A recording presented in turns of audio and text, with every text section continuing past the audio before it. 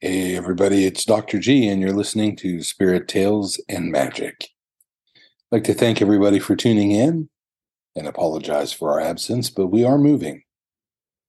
We are currently sitting in a room that has got some horrible acoustics. The recording system things are buried in one of 150 boxes somewhere. So this one is coming from an old Mac Pro laptop with the built-in microphone. I just wanted to let everybody know that we're not gone. We are out there, still working. And I wanted to give a special shout out to my daughter, Kayla, and her friend, Annie. It's Kayla's birthday tomorrow. I'm not going to say how old. I think that would be rude, but do realize for that entire time, whatever that number is, your father has been very proud of you and loved you lots. And Annie, I thought it was really cool that you snuck in to say hello. Mark, that was a good job. Sounds like something I would have done for Cassandra. None of that is paranormal, but needed to be said.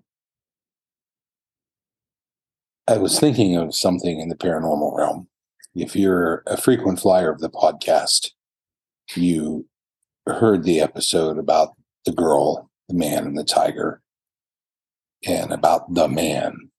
Then later on, you heard me say something about the Slender Man. I think I titled it Slender Who. But if you look at the evidence of both of those things, the thing at the bottom of the stairs that my daughter was describing is the exact same thing that allegedly this guy made up and called the Slender Man.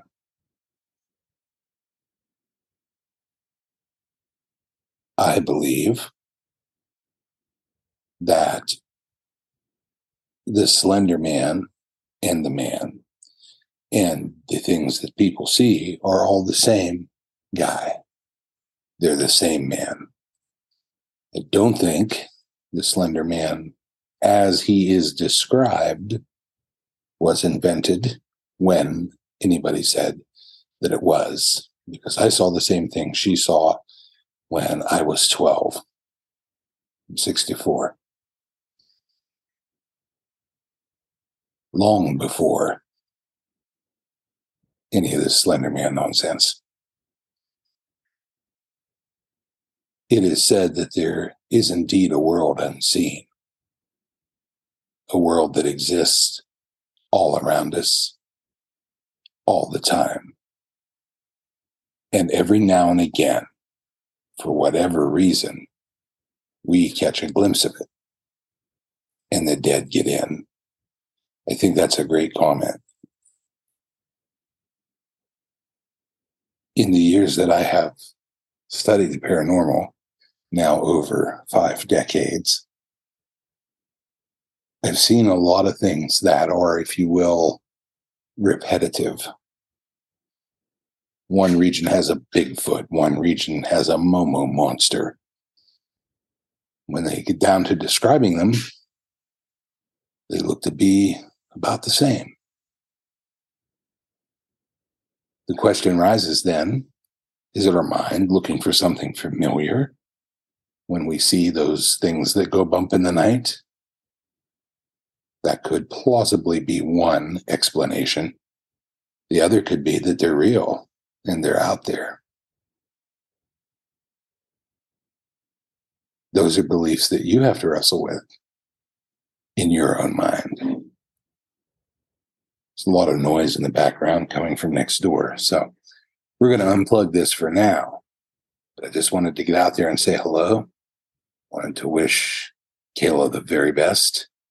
Annie, safe travels, and great job. Mark, same thing. Great job.